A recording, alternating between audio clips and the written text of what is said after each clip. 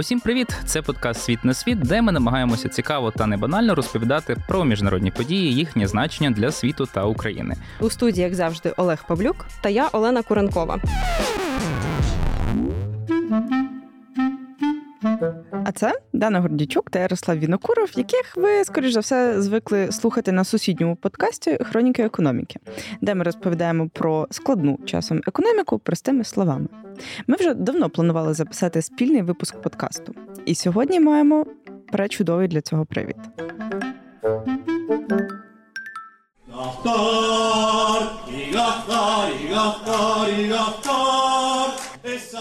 Як казав лауреат Нобелівської премії з економіки Саймон Кузнець, у світі є 4 види країн – розвинені, нерозвинені, Японія та Аргентина. І саме про останню ми будемо сьогодні говорити. Адже особливість Аргентини полягає в тому, що це колись була одна з найбагатших країн світу, а сьогодні вона вже десятиліттями перебуває в постійних кризах, дефолтах та інших неприємних явищах в економіці.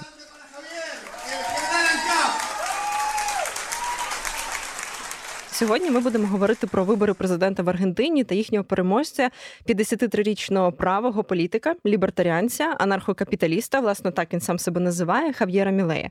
Тому тут аж ніяк нам не обійтися без пояснення того, що означають його пропозиції в економіці і певна річ, яка взагалі економічна ситуація в Аргентині.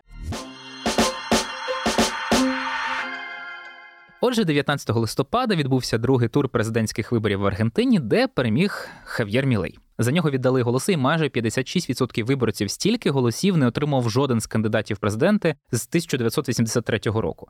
Мілей обігнав свого конкурента, міністра економіки Серхіо Масса, і є дуже специфічним кандидатом. Наприклад, він клонував свого пса, назвав клонів на честь відомих економістів, прихильників вільного ринку, та й мав яскраву передвиборчу кампанію, де ходив з бензопилою, розказуючи, як він покрошить стару економіку, трощив Центробанк у формі піньяти, показуючи свою зневагу до цієї інституції, називав аргентинське песо екскрементами, і це лише такі більш відомі ексцентричні речі, які Мілей робив під час передвиборчої кампанії. На тлі цієї економічної зневіри, про яку ми, звісно, будемо говорити, Мілея, власне, і обрали. Але чи справді все настільки просто, як здається? Окрім економіки, ми, звісно, з вами поговоримо про політичну і суспільну ситуацію в Аргентині, українсько-аргентинські відносини і як на них загалом вплине президентство Хав'єра Мілея. І допоможе нам розібратися в цьому пані Наталія Шевченко, директорка програми Латинської Америки і Карибського басейну Української призми і доцентка Київського національного університету імені Тараса Шевченка. Пані Наталію, вітаю вас і дякую дуже, що ви сьогодні приєднались до нас.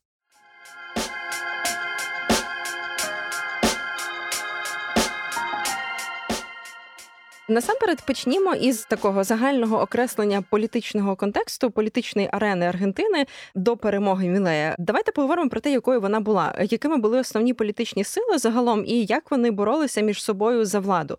Наскільки ми, принаймні, знаємо з тієї інформації медіа, яка з'являлася, на чому акцентували, зокрема, українські ЗМІ, що конкурентом Мілея був Серхіо Масса, представник так званого кіршнеризму. Давайте поговоримо, що це загалом за напрямок, тобто з ким боровся Мілей, і уже далі будемо говорити про те, чому він виграв. Почнімо з цього. Якщо говорити про кіршнеризм, власне кажучи, це ідейне продовження перонізму, яке свого часу було пов'язане з іменем Хуана Домінго Перона, Каудельо, досить популярного серед аргентинців політика середини ХХ століття.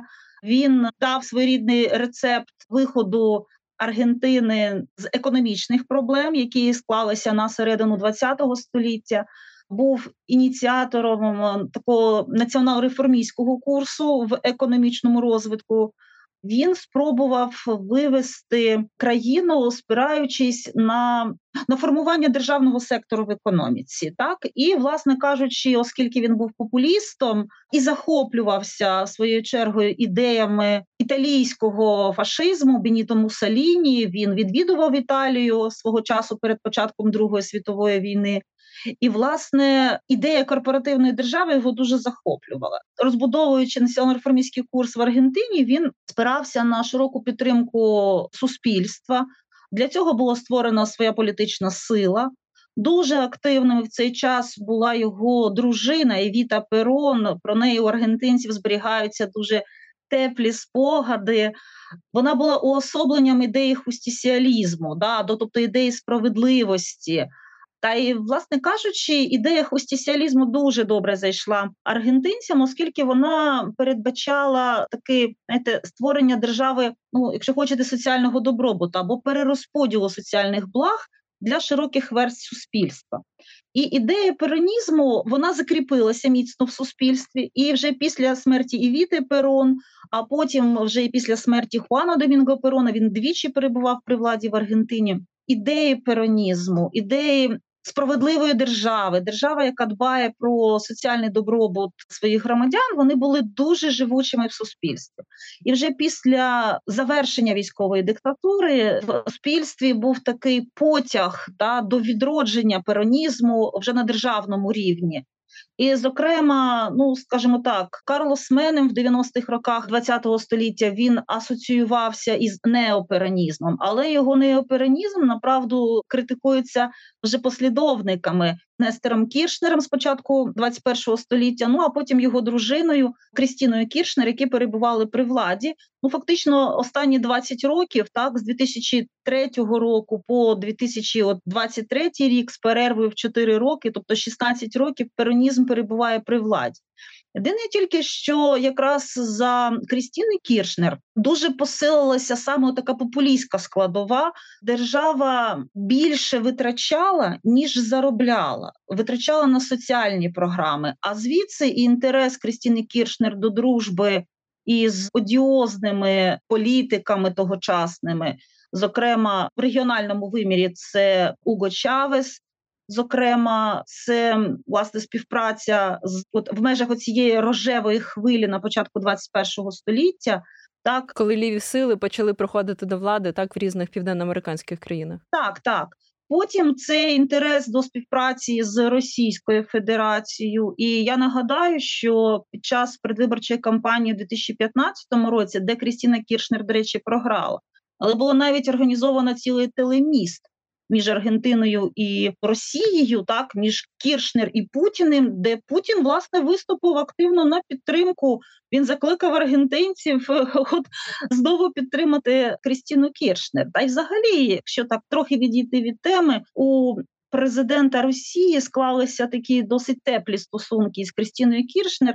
Вона любила відвідувати Росію, тут її обдаровували то Чорнобуркою, ви зрозуміли, в Росії могли здивувати цю пані якимись дороговартісними подарунками. І навіть серед росіян ходили такі досить дивні ідеї про те, а що буде, якщо, наприклад, Путін і Крістіна Кіршнер візьмуть шлюб.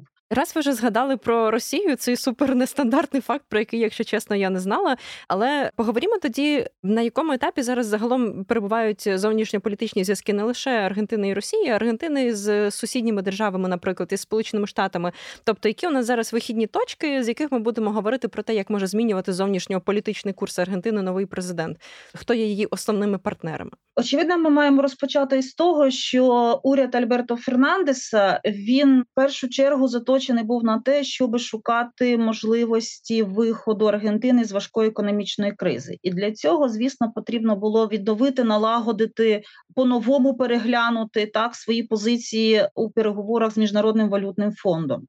Отже, якщо говорити про відносини уряду Альберто Фернандеса із оточуючим світом, то, очевидно, перша проблема – це, власне, як Аргентині подолати гостру фінансову кризу.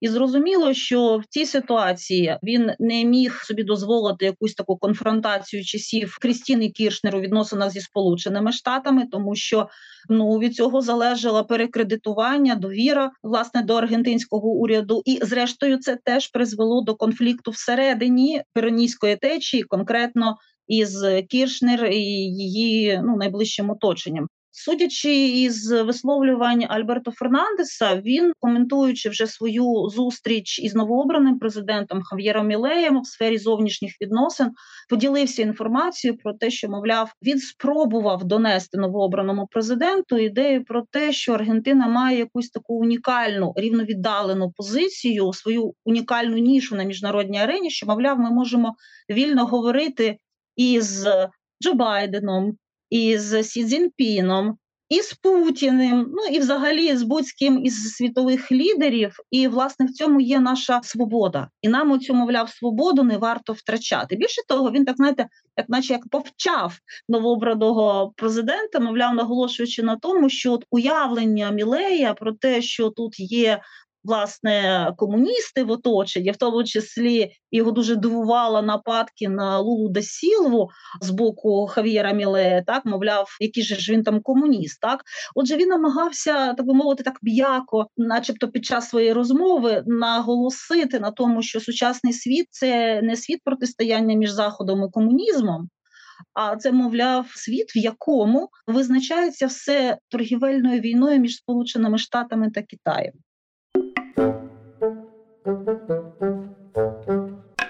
Хочеться повернутися трохи до економічної, власне, складової. В контексті президентських виборів в Аргентині насамперед згадується економічна ситуація, яка там була. Може щонайменше здатися дивним, що в третій економіці Латинської Америки і другій після Бразилії економіці Південної Америки 40% населення живуть за межею бідності. Це досить багато. А при цьому, як вже Ярослав зазначав на початку ХХ століття аргентинська економіка процвітала. А потім її історія стала схожа на спробу якось реабілітувати цю економіку. Що пішло не так? Тут варто згадати, що все пішло не так, напевно, ще на самому початку ХХ століття. І пішло не так, мабуть, тоді, коли Аргентина не вкладалася у диверсифікацію своєї економіки.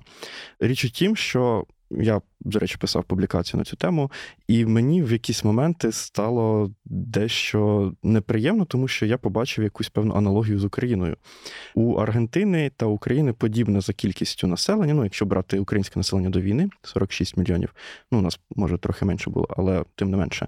І у нас подібна структура економіки. Близько половини експорту Аргентини – це сільське господарство, і таку структуру вона мала ще на самому початку ХХ століття. Це було зрозуміло.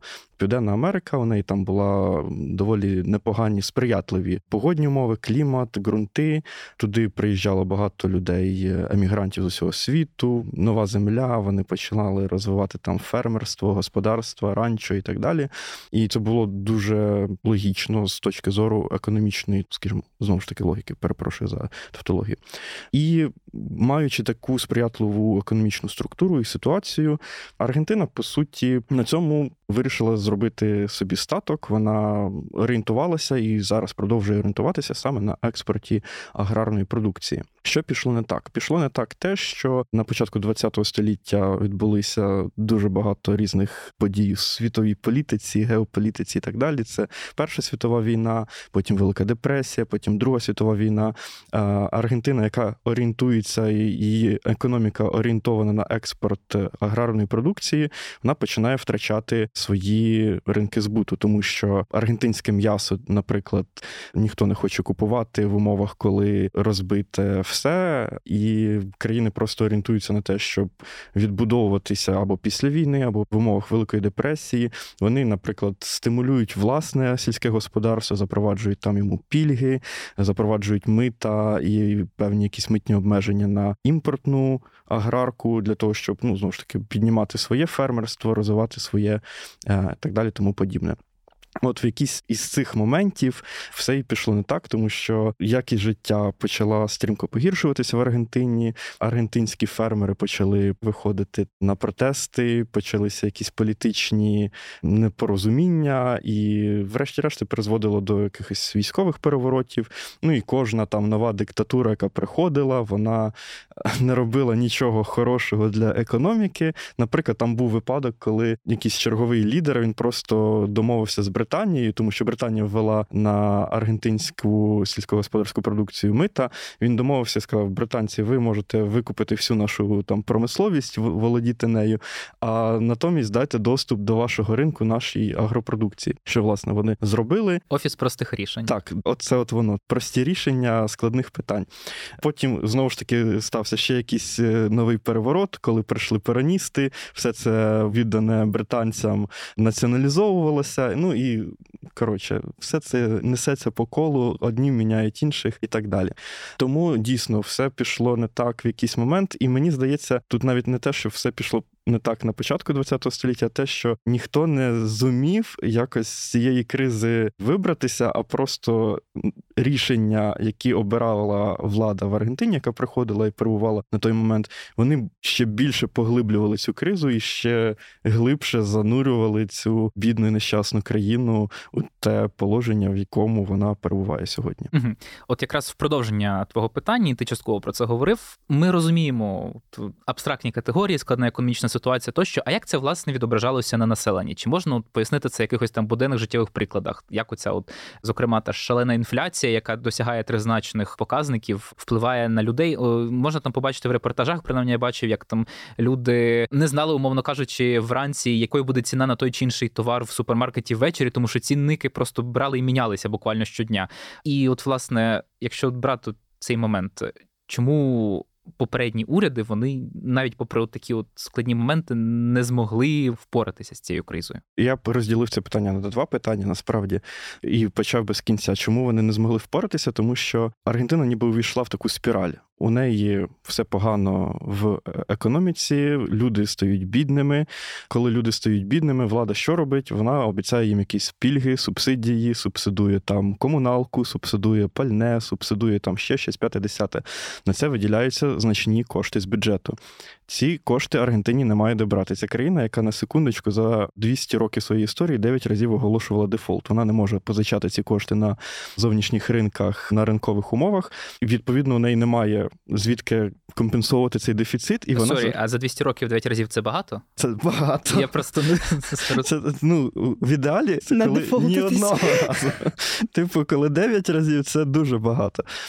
І коли у цієї країни немає, по суті, в кого позичати ці гроші, вона що робить? Вона звертається до свого центрального банку і просить, надрукуйте, будь ласка, нам не вистачає грошей. Коли центральний банк починає друкувати ці гроші, їхня вартість знецінюється. Коли їхня вартість знецінюється, висока інфляція, люди стають бідними. Коли люди стають бідними, влада знову починає шукати якісь нові субсидії, пільги, і знову це все йде по колу.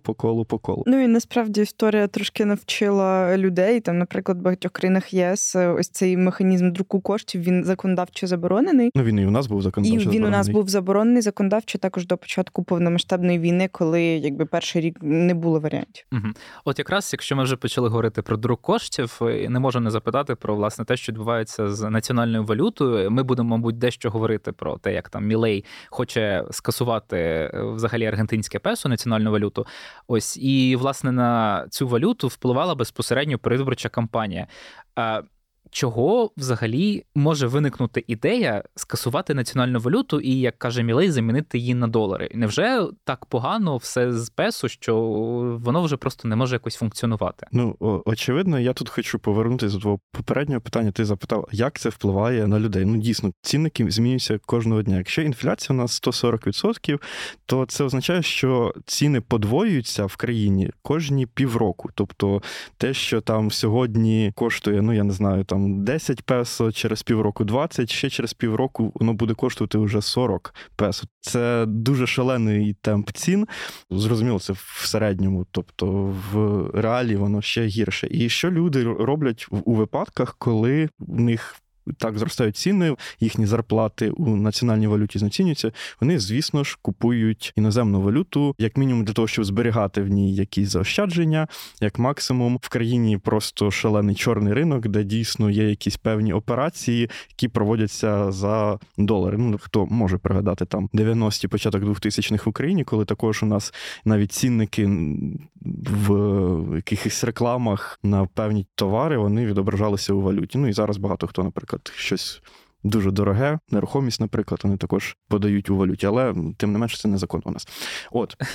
І маючи ситуацію таку з песо, яку неможливо, по суті, зупинити, тому що це все розкручується далі і далі, дійсно логічно з точки зору Офісу простих рішень Аргентини просто скасувати національну валюту, замінити її на долар, тому що всі і так користуються доларом і розраховуються ними, зберігають в ньому кошти. Чи це хороша ідея? Я не впевнений в цьому, тому що у Аргентини вже був досвід свій подібний до цього, вони не скасовували долар, але вони запроваджували режим валютної ради, який полягав у тому, що на законодавчому рівні курс песо закріплювався один до одного з доларом, тобто долар дорівнює песо.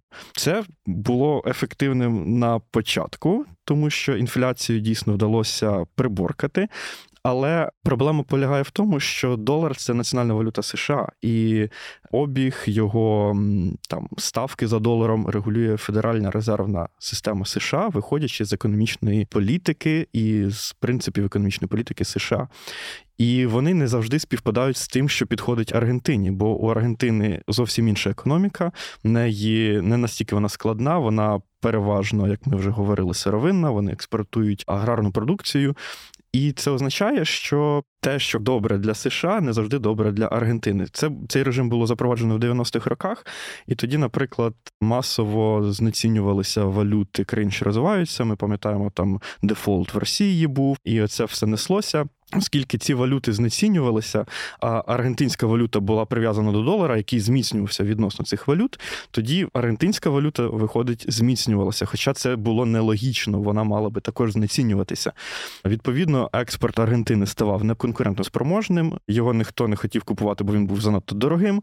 Місцеві виробники зазнавали шалених збитків, і знову ж таки збитки, протести, безробіття, знову інфляція. І ми знову чорний повертаємося ринок. до тієї спіралі. Так, і знову починається все спочатку.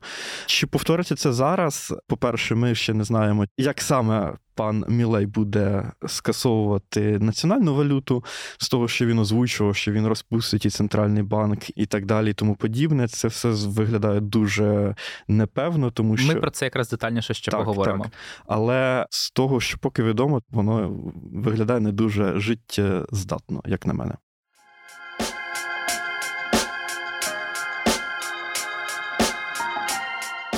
Поговоримо трохи загалом про внутрішньополітичну ситуацію і про перемогу, сам факт перемоги Мілея. Мені здається, найперше, що всі, хто навіть ще не дуже глибоко розбираються в прогнозах на його майбутнє політичне життя, Мілея часто називають новачком у політиці, хоча насправді він з'явився не вчора, а в 2021 році. Він вперше потрапив до аргентинського парламенту, в нього є власна партія, якщо я не помиляюсь, в перекладі називається «Свобода наступає», хоча в неї невеличке представництво зараз у парламенті, але все ж таки до цього в нього не було значного політичного чи якогось управлінського досвіду. Тут логічне питання, яке прямо лежить на поверхні. Хочеться запитати, за що тоді його обрали? І чому цей, можливо, недостаток політичного досвіду був менш важливим для аргентинців? Тобто це був такий крок відчаю на тлі економічної ситуації, це був радше просто великий запит на якісь нові обличчя в аргентинському суспільстві.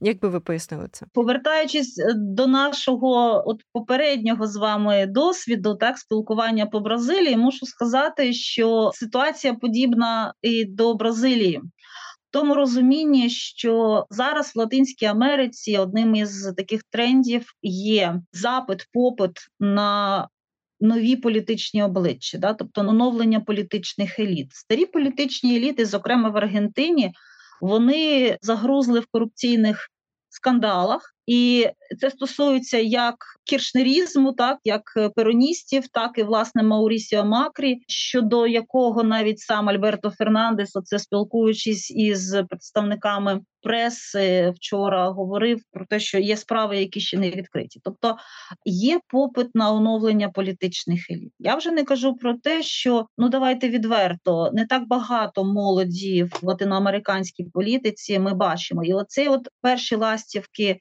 цих змін, вони були помітні в 2019 році. Зокрема, Чилі з молодіжними протестами, і зрештою на хвилі цього протесту прийшов молодий політик, ви знаємо, Габріель Боріч. Тобто, з одного боку, це потреба в тому, щоб було оновлення в політиці, а з другого боку, це те, що, направду, латиноамериканські суспільства – це суспільства, де досить високий відсоток молоді. Молоді, яка вступає в трудові відносини. І ви розумієте, що молодь, вона розчаровується в можливостях свого соціального зростання. Тобто не працюють оці соціальні ліфти. Освіта не гарантує вам не просто престижну роботу, а роботу, яка б забезпечила вам умови для існування. Для молоді якраз подібне було доволі визначальним, коли немає впевненості в завтрашньому дні в тому, що ти отримаєш хорошу роботу, оплачувану достойно, так? Коли немає можливості заявити про себе в політиці, так? І, власне, тоді в даному випадку це виплеснулося в підтримку достатньо радикального кандидата. Тим більше, що на електоральні вподобання повпливало ще й те, що попри ексцентричність і так далі, голос Маурісіо Макрі. Це попередник Альберто Фернандеса, представник правих сил, який своїми заявами врівноважив, мабуть, оці побоювання, які мала частина електорату, дивлячись на поведінку Хав'єра Мілея. Тобто в даному випадку очікує суспільство на союз між Макрі і Хав'єром Мілеєм. Але ж радикальні прихильники Хав'єра Мілея, от як вони поставляться до такого потенційного союзу? Адже для них Маурісіо Макрі – це уособлення вчорашньої політики, так? Це уособлення того, з чим Хав'єр Мілей збирався боротися. На місцевому рівні серед губернаторів у Хав'єра Мілея немає підтримки. Явно його кандидати не перемогли на виборах, коли відбувалося перший тур голосування. І, відповідно, тут треба йому порозумітися. Порозумітися яким способом? Напевно, пообіцяти щось таке, що могло би сприяти розвиткові регіональних громад, тобто провінцій.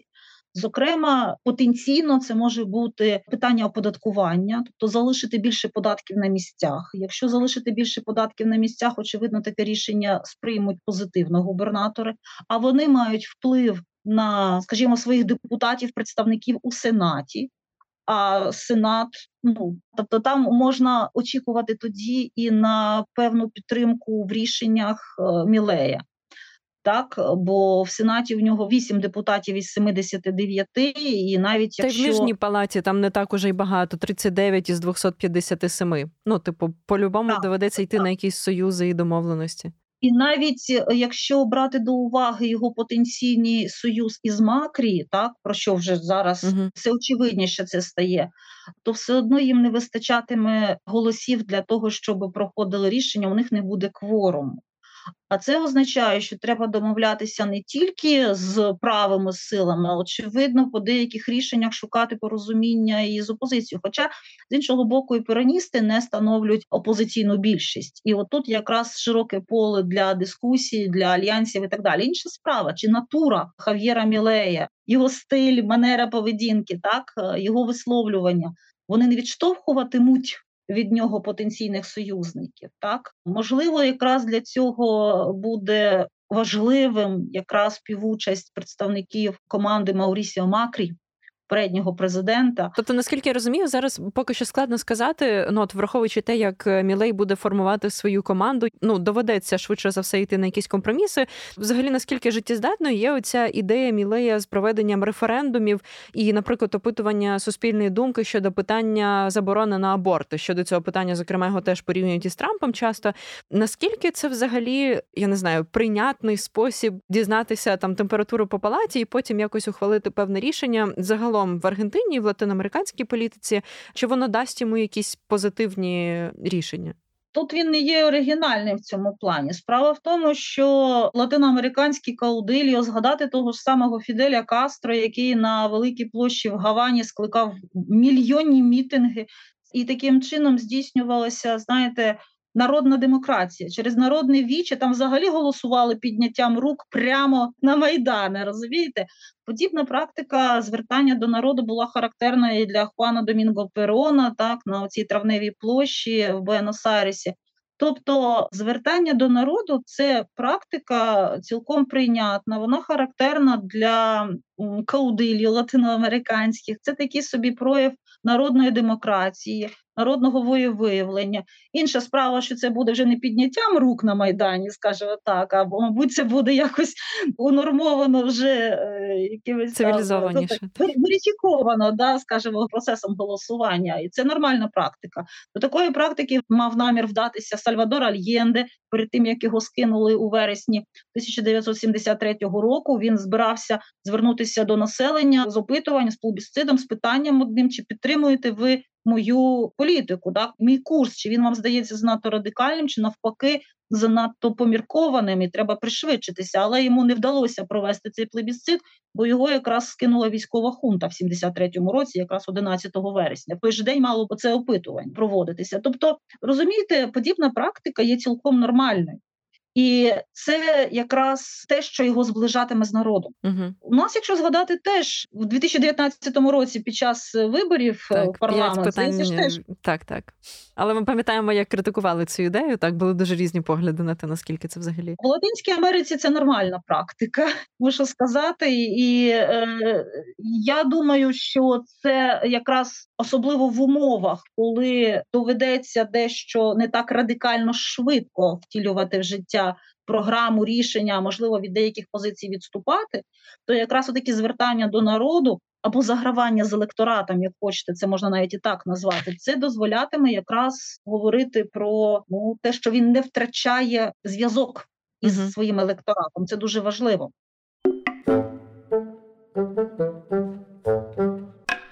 Занурмось тепер глибше в економічну політику новообраного президента Аргентини. Звісно, якщо так подивитися суто поверхово, здається, що ідеї Мілея, вони якісь такі дуже шалені, але знову-таки, чи можна сказати, що шаленими є ідея людини, яка, власне, дипломований економіст, досить успішна була в бізнесі, очолювала, якщо не помиляюся, аргентинське відділення одного з найбільших банків світу. Окей, він називає себе там анархокапіталістом. Він пропонує, як ми вже говорили раніше, скасувати центральний банк, скасувати аргентинське песо, замінити його на долар, тобто доларизувати аргентинську економіку. Мені, як людині, яка не тямить в економіці, важко уявити, як це може працювати, але чи, в принципі, це може спрацювати у випадку Аргентини? Скажімо так, його ідеї, вони цілком вписуються в економічну теорію, тому що економічна теорія буває різна. І, в принципі, те, що він каже, це максимально радикальне лібертаріанство. Тобто розпустити все, держава не потрібна, держава заважає. Ринок може сам вирішити між собою, що потрібно. Ринок найкраще може алокувати ті чи інші ресурси там, де вони найкраще потрібні. А якщо ринок сам може все вирішити, то навіщо ми витрачаємо сотні мільярдів песо на уряд? Навіщо ми витрачаємо їх на освіту, на медицину, якщо ринок так само може це все забезпечити? Але ми ж говоримо не лише про економіку, коли ми говоримо про державу. І, наприклад, серед його ідей це приватизація державних компаній. Загалом хороша ідея, але якщо заглибитися і розбирати там конкретні випадки для конкретних країн, то можна по-різному на неї дивитися. І знову ж, повертаючись там до того, що він каже про роль держави, він її взагалі не бачить. А коли ми говоримо про те, що 40% країни живе за межею бідності, то дуже складно відмовитися від будь-якої підтримки населення, від Центробанку, мета якого стримувати інфляцію на якомусь стабільному рівні, хоча він цим не дуже впорається. І, відповідно, взагалі відкинути ось ці соціальні функції, які дозволяють людям існувати в державі, яка якби має забезпечувати їхні права, свободи, там, решта речей, які ми, як люди, які живуть в демократичній країні, вбачаємо необхідним. І ще цікавий момент, що він же ж хоче скасувати всі пільги, субсидії, оскільки він зменшує роль держави, але наскільки це вплине на платоспроможність населення, на їхній стан, на їхні гаманці, тому що без цих субсидій, пільг люди не зможуть дозволити собі якісь елементарні речі, ті ж саме комуналку, енергоресурси заправитись банально. Тобто він зробить лише людям гірше такими рішеннями, і не маючи якогось компенсатора, якогось, я не знаю, придумати щось інше замість цього, щоб люди дійсно могли виживати, мені здається, це може закінчитись дуже погано з точки зору його тривалості терміну на цій посаді. І як Ярослав вже сказав, країна, яка стільки разів переживала дефолт, вона не має змоги залучати зовнішнє фінансування. А зараз у них є кредит від МВФ, який висить на 40, здається, мільярдів доларів, які вони просто не зможуть таким чином виплатити. Це дуже ймовірно, що може бути наступний дефолт, і просто вся ця соціальна конструкція, яка його обрала, вона може знову бути дуже-дуже незадоволеною. Але, до речі, про субсидії я дивилася, які у Аргентини публічні видатки взагалі, і якщо їхній ВВП торік реальний становив 2,3 трильйона песо, то їхні видатки на, наприклад, освіту освіта і культура, були 800 мільярдів. На здоров'я 640 мільярдів. На соціальну підтримку, тобто субсидії, тощо 620 мільярдів. Тобто це витрачається багато коштів, і люди дуже залежні від цих субсидій, від цієї підтримки і від публічних видатків, які йдуть там на ті самі державні компанії, які ці послуги не дають. Тому те, що він пропонує, воно може мати сенс з економічної точки зору, але з політичної і взагалі з державницької точки зору, в якому стані зараз живе населення, це дуже-дуже ризиковані реформи як для людей, так і для держави в цілому. Дано, а можна до тебе питання? От ти багато пишеш і спеціалізуєшся на приватизації.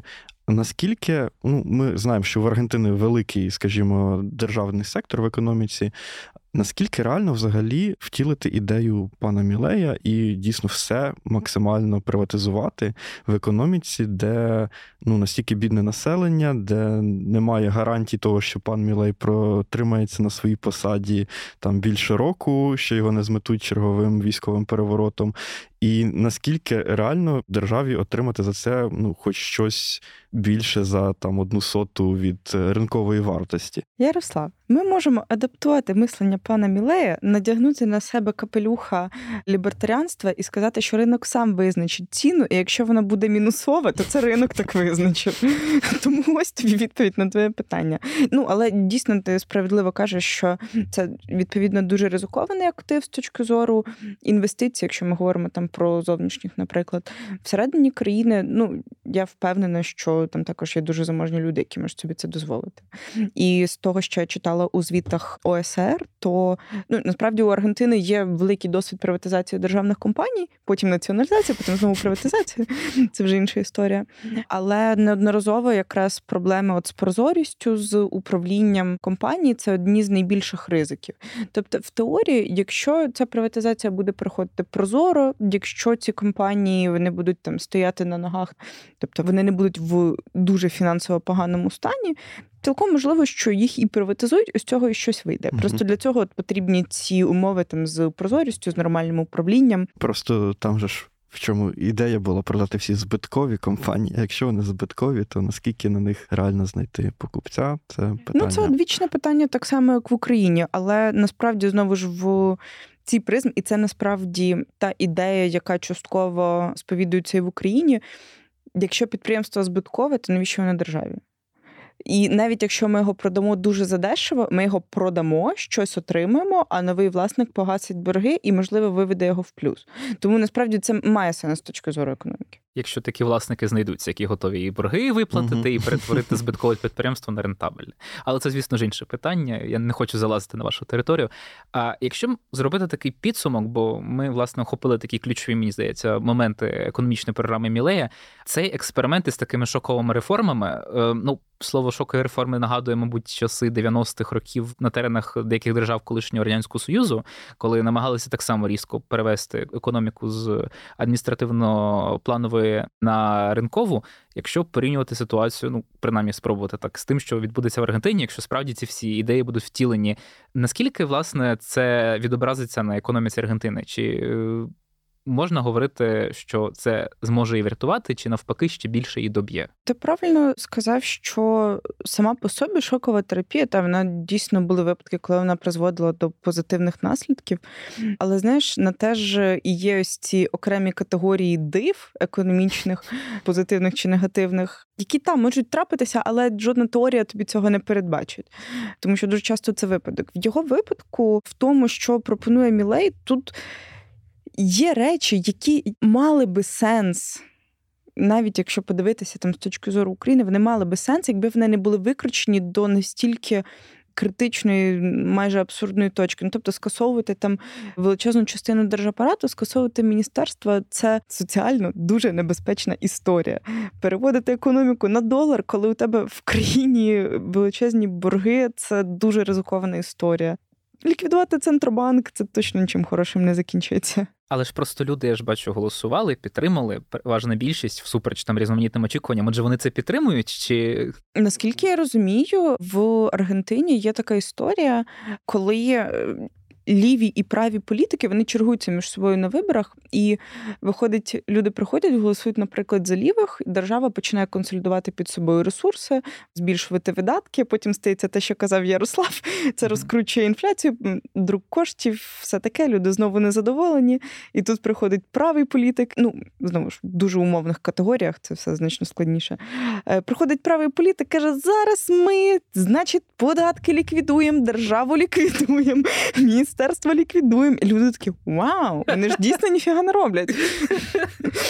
Тому воно працює на контрастах.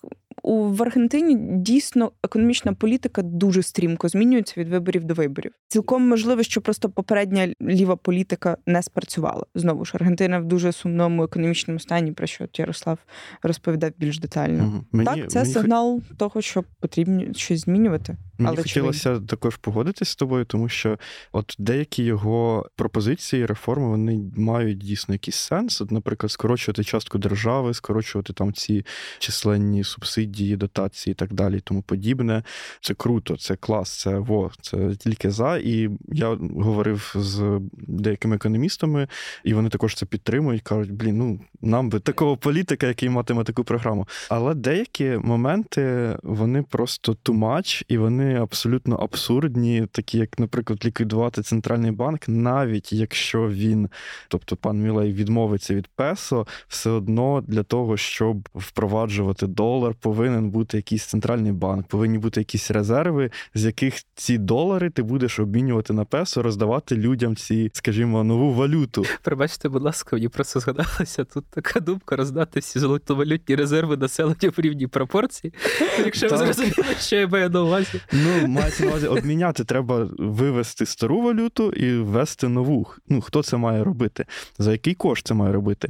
Бо Аргентина не просто, вона має багато боргів і не може це зробити, вона має ще й від'ємне сальдо торгівлі, тобто вона доларів більше з економіки виводить, ніж їх приходить. Тобто доларів стає, по суті, офіційно менше, відповідно, курс постійно зростає, і, відповідно, коли хтось скаже, давайте обміняємо всі песо на долари, то цих доларів за поточним курсом просто не вистачить, щоб обміняти і щоб люди почувалися необдуреними. Так?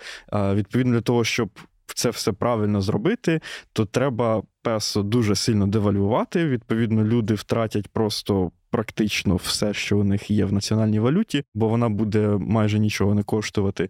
І, відповідно, вони будуть дуже бідними. До чого він, власне, і підводить цю всю історію. І так само з такими публічними послугами, як освіта та охорона здоров'я. В цілому, наявність приватного сектора стимулює конкуренцію, дозволяє отримати більш якісні послуги. Але освіта ж буває різна. Одна справа, коли ми говоримо, наприклад, про університети, коли ти, в принципі, можеш проіснувати без цієї освіти, якщо хочеш, то можеш заробити і оплатити її. Але інша справа, коли йдеться про базову освіту, і коли від цього залежить загалом освіченість населення. Охорона здоров'я – це взагалі критичний випадок. В країні, де настільки низький рівень життя, така жахлива ситуація з інфляцією, з валютою, загалом зі стабільністю, знищувати інститут безкоштовної охорони здоров'я так різко може банально призвести до того, що люди повністю втратять доступ до неї, бо їм не буде чим оплачувати. І знову ж таки, їм не буде чим оплачувати, тому що їхні гроші знеціняться. Одне залежить від іншого, і все це призводить до того, що люди просто будуть дуже бідними, не матимуть доступ до освіти і не матимуть доступ до медицини. Тому підсумуємо буквально одним реченням, з чого я почала. Ідеї дійсно мають сенс подекуди, але вони викручені до такого до абсолюту, який вже починає шкодити і повністю стирає цю межу між публічними і приватними інтересами в державі. Хочеться піднятися тепер трошки на рівень вище і поговорити про один з аспектів зовнішньополітичної програми Мілея, який ви однозначно зможете пояснити, мені здається, краще, ніж навіть якби ми намагалися. Це намагання Мілея, звісно, він зараз уже пом'якшив свою риторику, та, в принципі, такі ідеї звучали. Це заборонити торгівлю з комуністичними, в лапках, державами на кшталт Китаю. Росія тут так само згадувалася як авторитарна держава. Він пізніше трошки відійшов від цієї риторики і сказав, що не буде забороняти нікому торгувати з Китаєм, тому що ринок – це ж ринок, що я його буду регулювати. А ще звучали ідеї на кшталт відмови від приєднання до БРІКС, але він так само пом'якшив в БРІКС. Це неформальне об'єднання Китаю, Росії, Індії, Південної Африки та Бразилії. І і воно має наступного року розширитися, і Аргентина мала бути, чи ще буде, ми поки не скажемо, тому що не знаємо, однією з майбутніх членкинь цього неформального об'єднання. Йшлося про вихід із Меркосуру, це економічний союз в Латинській Америці, до якого входять Аргентина, власне, Бразилія, Парагвай, Уругвай, Венесуела. Оці моменти порвати із торговельними партнерами, а якщо не помиляюся, Китай є одним з найбільших, якщо не найбільшим торговельним партнером Аргентини. Власне, і в Латинській Америці так само Аргентина, мені здається, має значну кількість якраз торговельних партнерів. От оці економічні моменти, вони взагалі наскільки мають сенс? Я почну, напевно, Дана продовжить. Я от зараз дивлюся буквально за 2021 рік дані Аргентини. Для неї найбільшим партнером в експорті була Бразилія. Китай на другому місці. Так само там по імпорту найбільше вона залежить від Бразилії, на другому місці Китай. Тобто це найбільші торгівельні партнери, і ці країни Меркосур, про які ми говорили, і Китай, для яких це доволі значні кошти. Наприклад, в Бразилію Аргентина експортує загалом на 12 мільярдів доларів щороку. Це дуже велика сума, заміну якій дуже швидко, так от миттєво знайти дуже складно. Друге питання, другий аспект – це те, що половина експорту Аргентини, про що ми говорили, це аграрна продукція. І тут у мене двояке, наприклад, враження. З одного боку, зараз у світі є доволі високий попит на аграрку, і, в принципі, якби у Аргентини був цього року дуже там хороший врожай, але він начебто має бути наступного року непоганий, вона могла би продавати свою продукцію за кордон, знайти ринки, але наскільки вона зможе швидко переорієнтувати цей експорт, це доволі велике питання. Ну, насправді, Ярослав, і так, і ні, тому що те, що ти кажеш про ситуацію на ринку, це було б справедливо для зерна, і це дуже справедлива історія для України. Але сільське господарство у випадку Аргентини – це олія, м'ясо, молоко, кава. Тобто це досить специфічні продукти, в яких вона є одним з лідерів постачання, особливо в своєму регіоні. Коли ми говоримо про Меркосур, це їхні найближчі географічні партнери. І якщо ми говоримо там м'ясо, молоко, наприклад, то особливо варіантів, куди ще експортувати, географія дуже обмежена банально. І це, знову ж, як Ярослав казав, може дуже вплинути, вдарити по валютним надходженням. Крім того, так, дійсно, експорт, імпорт – це дуже багато контрактів. Це, по-перше, той, хто продає, хто купує, але, по-друге, це також величезна кількість підрядників, які мають це доставити з точки А в точку Б. А от з цим, дійсно, у світі проблемка, тому що суден часто не вистачає. Всі, мені здається, чули про те, що там пересихають основні світові водні канали. Це дуже впливає і на вартість логістики, і на її доступність. Тож зараз змінювати щось різко, так, це ризиковано, але я б не сказала, що це там кінець кінцям. Ті реформи, які ми обговорили, це більш ризиковано. Тут це, скоріш за все, матиме негативні наслідки, але дійсно світовий ринок великий, він зможе перелаштуватись. Проблема лише от з цими найближчими торговельними партнерами Меркосур, тому що там специфічна продукція, яку сильно далеко складно відправити.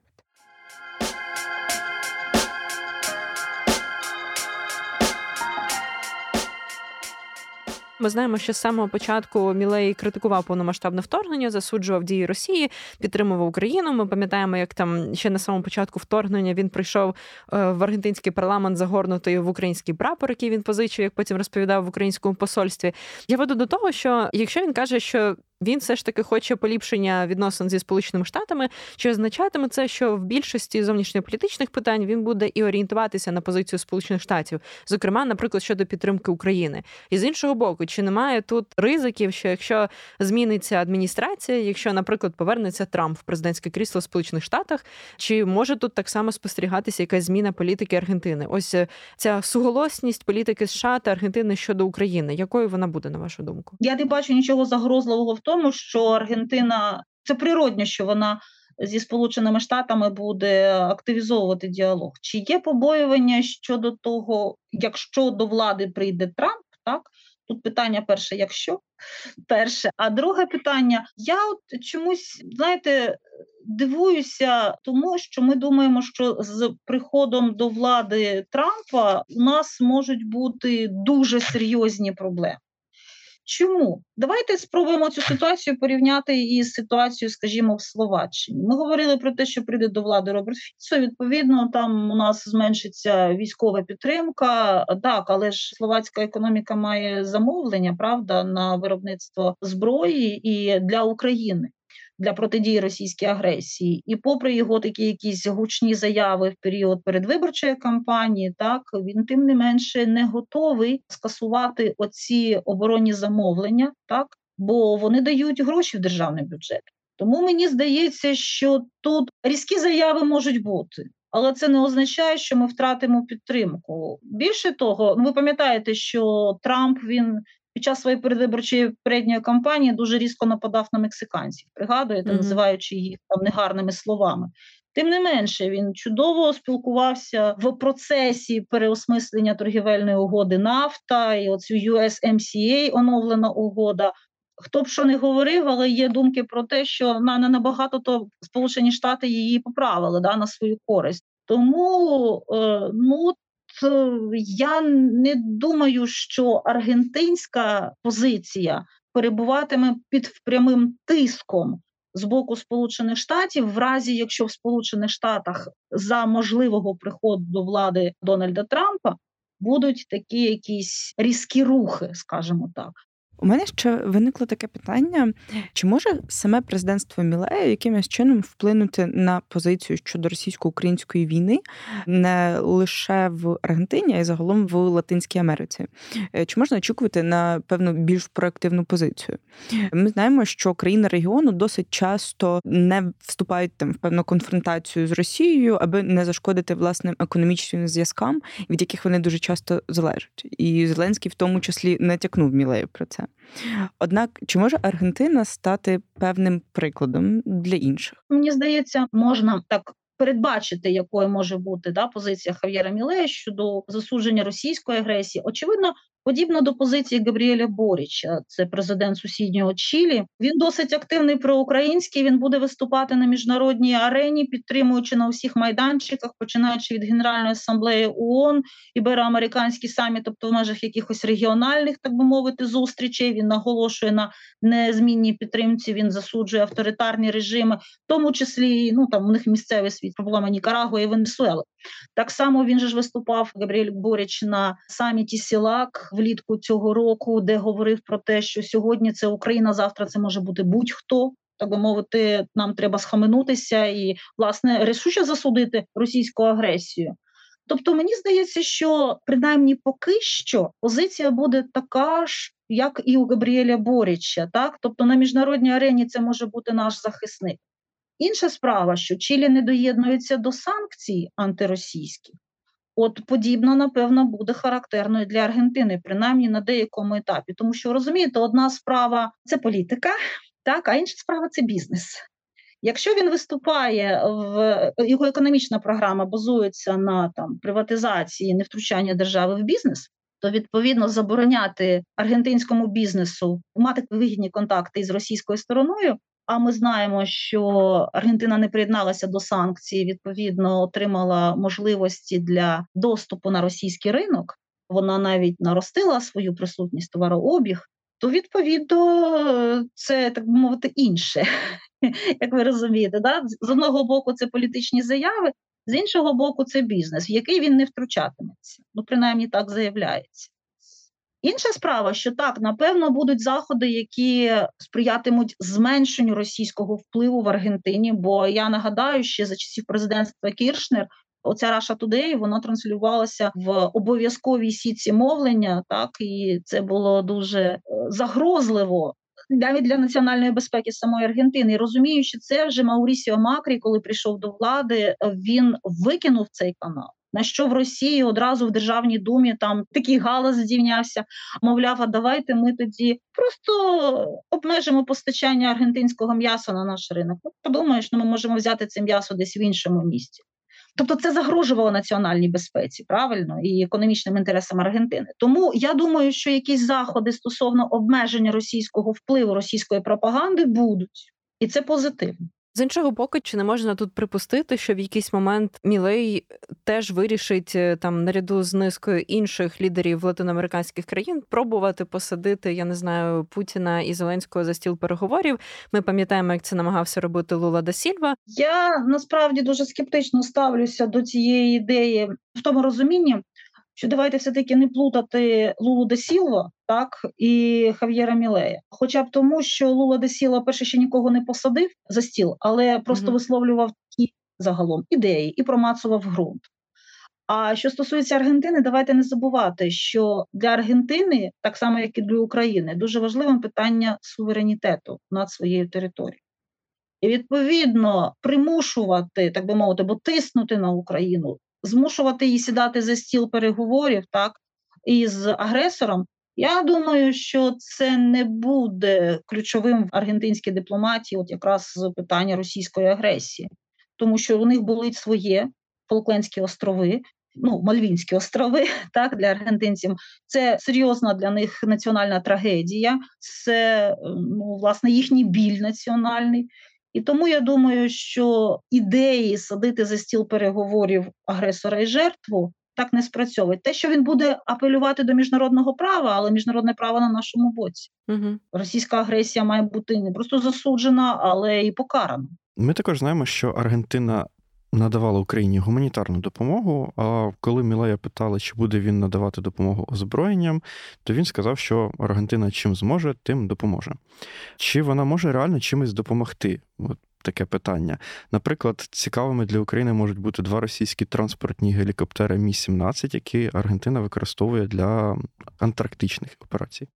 Давайте ми зосередимося, можливо, на економічній складові. Давайте не забувати, що Аргентина є учасницею Меркосур, так, це регіональне інтеграційне об'єднання, а між Європейським Союзом та, власне, Меркосур укладено угоду, так, про активізацію співробітництва, яка передбачає, в принципі, що доступ на європейський ринок товарів латиноамериканського походження. І в цій ситуації, мені здається, що Україна може бути, по-перше, своєрідним хабом, так, на шляху, так би мовити, або постачання товарів до Європи, або, давайте так, ми можемо виробляти певну продукцію за умови аргентинських інвестицій, так, це буде дешевше, там менше витрат на транспортування, і так далі. Тобто, суто теоретично, якщо подумати в цій площині, то ми можемо якраз оцю економічну складову використати. Більше того, я думаю, що ми очікуємо на інвестиції з аргентинського боку в процесі реконструкції України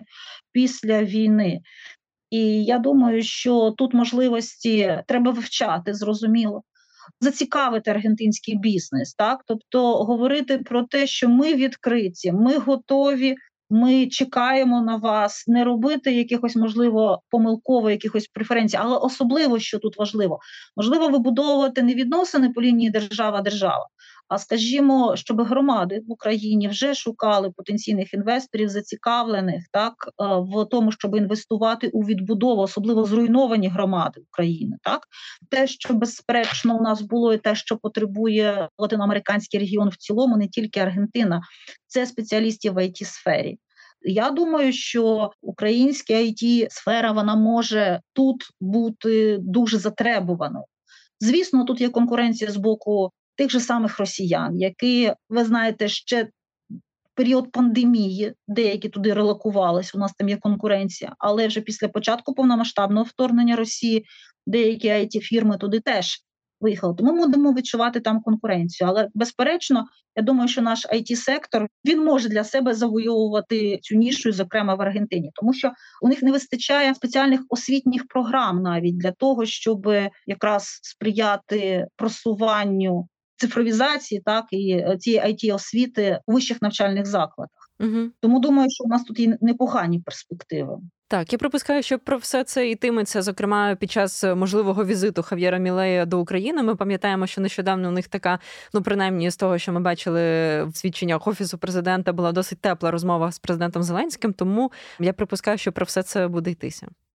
Я думаю, що на цьому, на жаль, ми будемо зупинятися. Звісно, що дуже багато всього хочеться обговорити, але дякую вам, пані Наталю. Ми окреслили з вами такі якісь основні тенденції, основні риси аргентинської політики і політики нового президента Мілея, за якими ми обов'язково будемо стежити найближчим часом.